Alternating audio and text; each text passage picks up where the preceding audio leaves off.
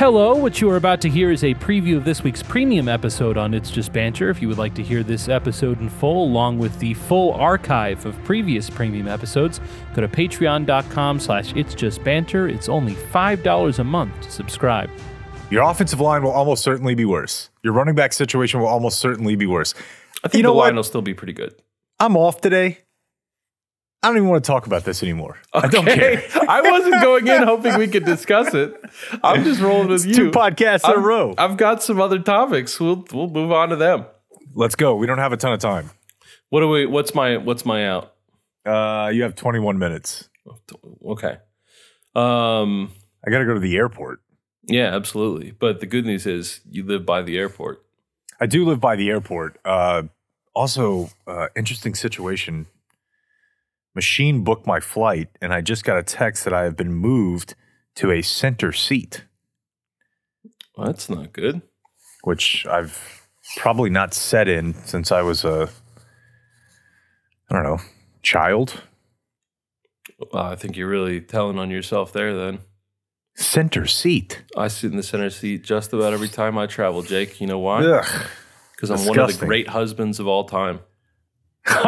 We do aisle. Okay, that's cute. That's fun. Yeah. Yeah, no, I mean, whatever. Everyone's situation is different, but Megan does not want to sit next to a stranger. And I'm a great guy, so I bite the bullet. But yeah, so I'm still on the Kennedy thing, of course. Oh my God. I mean, we're not even close to done.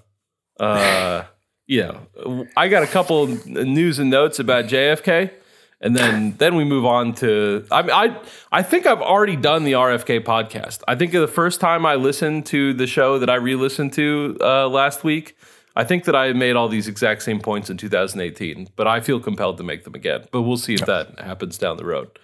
I've got notes on it. I'll tell you that much. Everyone believes you. But the thing that I do want to just, just to reiterate, I believe that the CIA had a plot to take out Kennedy that involved, a couple different moving parts. And Oswald was intentionally placed at the scene. I don't know if he participated. I don't know. But, he's there to take the fall. And then, Jack Ruby, also part of the plot to clean up loose ends. And the one thing that I wanted to, out of fairness, intellectual rigor, present that there is a fact that nags at me that I can't put in the puzzle. And, sometimes that's life, and you just got to look at the preponderance of evidence and move on.